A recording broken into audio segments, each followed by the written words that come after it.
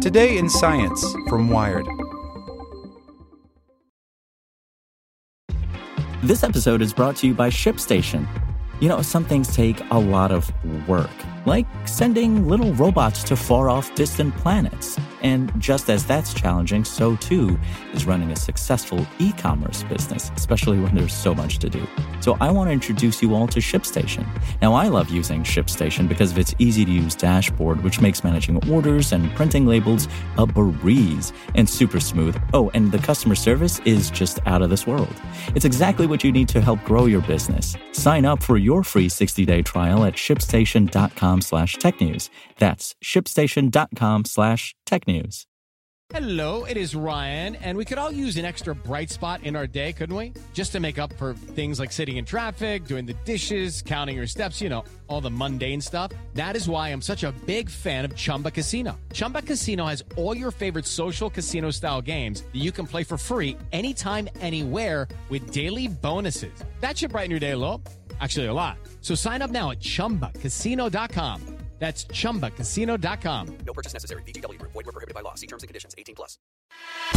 Welcome to the spoken edition of Wired.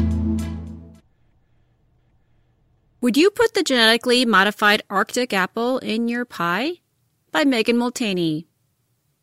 On the last Monday of September, 32 field workers stepped onto a 15-acre experimental plot in an undisclosed part of Washington and made apple harvest history. The fruits they plucked from each tree were only a few months old, but they were 2 decades and millions of dollars in the making. And when they landed, pre-sliced and bagged on grocery store shelves early this month, they became the first genetically modified apple to go on sale in the United States. The Arctic apple, as it's known, is strategically missing an enzyme so it doesn't go brown when you take a bite and leave it sitting out on the counter. It's one of the first foods engineered to appeal directly to the senses rather than a farmer's bottom line. In a bid to attract consumers, it's unapologetic about its alterations. The apple has courted plenty of controversy to get where it is today, in about 100 small supermarkets clustered around Oklahoma City. But now that it's here, the question is, will consumers bite?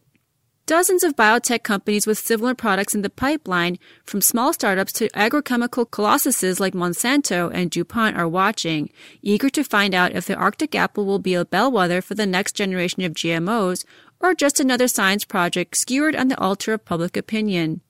Neil Carter bought his first apple orchard in 1995, up in the gently sloping valley of Summerland, British Columbia. When he started, the future president of Okanagan Specialty Fruits didn't have grand plans for upending the industry. But in his first few seasons, he was struck by just how many apples and how much money he had to throw away on account of browning from the routine bumps and jostles of transit and packaging. Most years, it was around 40% of his crop. When you cut an apple or handle it roughly, its cells ruptures, and compounds that have been neatly compartmentalized come in contact with each other. When that happens, an enzyme called polyphenol oxidase, or PPO, triggers a chemical reaction that produces brown-colored melanin within just a few minutes. Carter thought there had to be a way to breed or engineer around that. So when he came across Australian researchers already doing it in potatoes, he wasted no time in licensing their technology, a technique known as gene silencing. Rather than knocking out a gene, the idea is to hijack the RNA instructions it sends out to make a protein. The problem, Carter found out later, was that apples were a lot more complicated, genetically speaking, than the potato. In taters, the browning enzyme was coded into a family of 4 subgenes that were chemically very similar. All you had to do was silence the dominant one, and it would cross-react with the other 3, taking them all down in one go. Apples, on the other hand, had 4 families of PPO genes, none of which reacted with the others. So Carter's team had to design a system to target all of them at once. No simple task in the early outs. To do it, the Okanagan scientists inserted a 4-sequence apple gene, one for each member of the apple PPO family, whose base pairs run in reverse orientation to the native copies. To make sure it got expressed, they also attached some promoter regions taken from a cauliflower virus. The transgene's RNA binds to the natural PPO coding RNA, and the double-stranded sequence is read as a mistake and destroyed by the cell's surveillance system.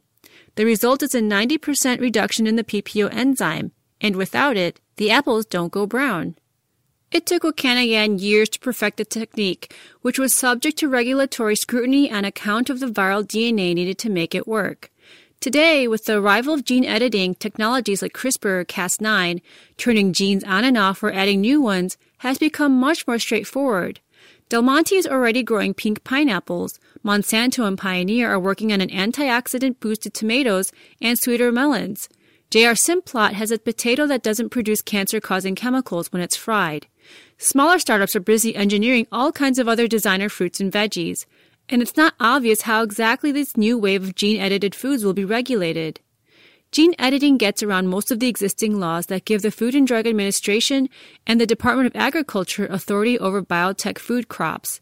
In January, the Obama administration proposed a rule change that would look more closely at gene-edited crops before automatically approving them. But earlier this month, the USDA withdrew that proposed rule, citing science and biotech industry concerns that it would unnecessarily hinder research and development.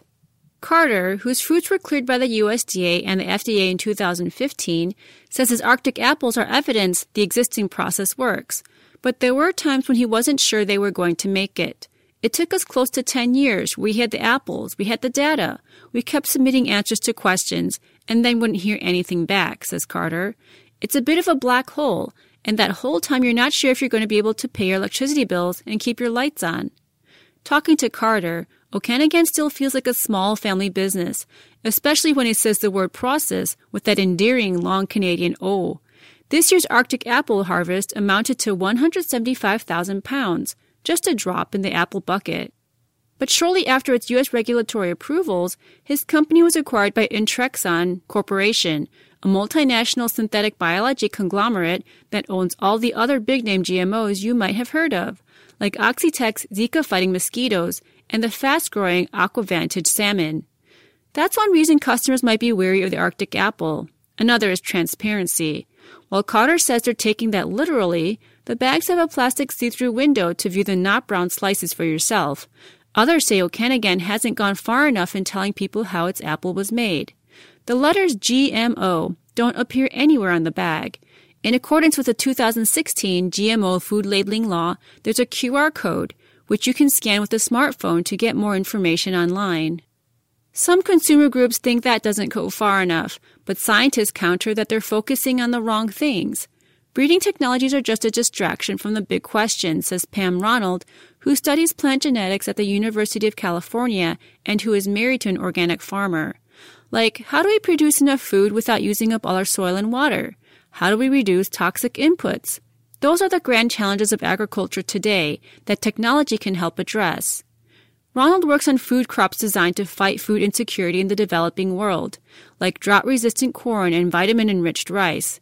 When she first heard of the Arctic apple at a conference in 2015, she wasn't that impressed. It's not exactly a famine fighter.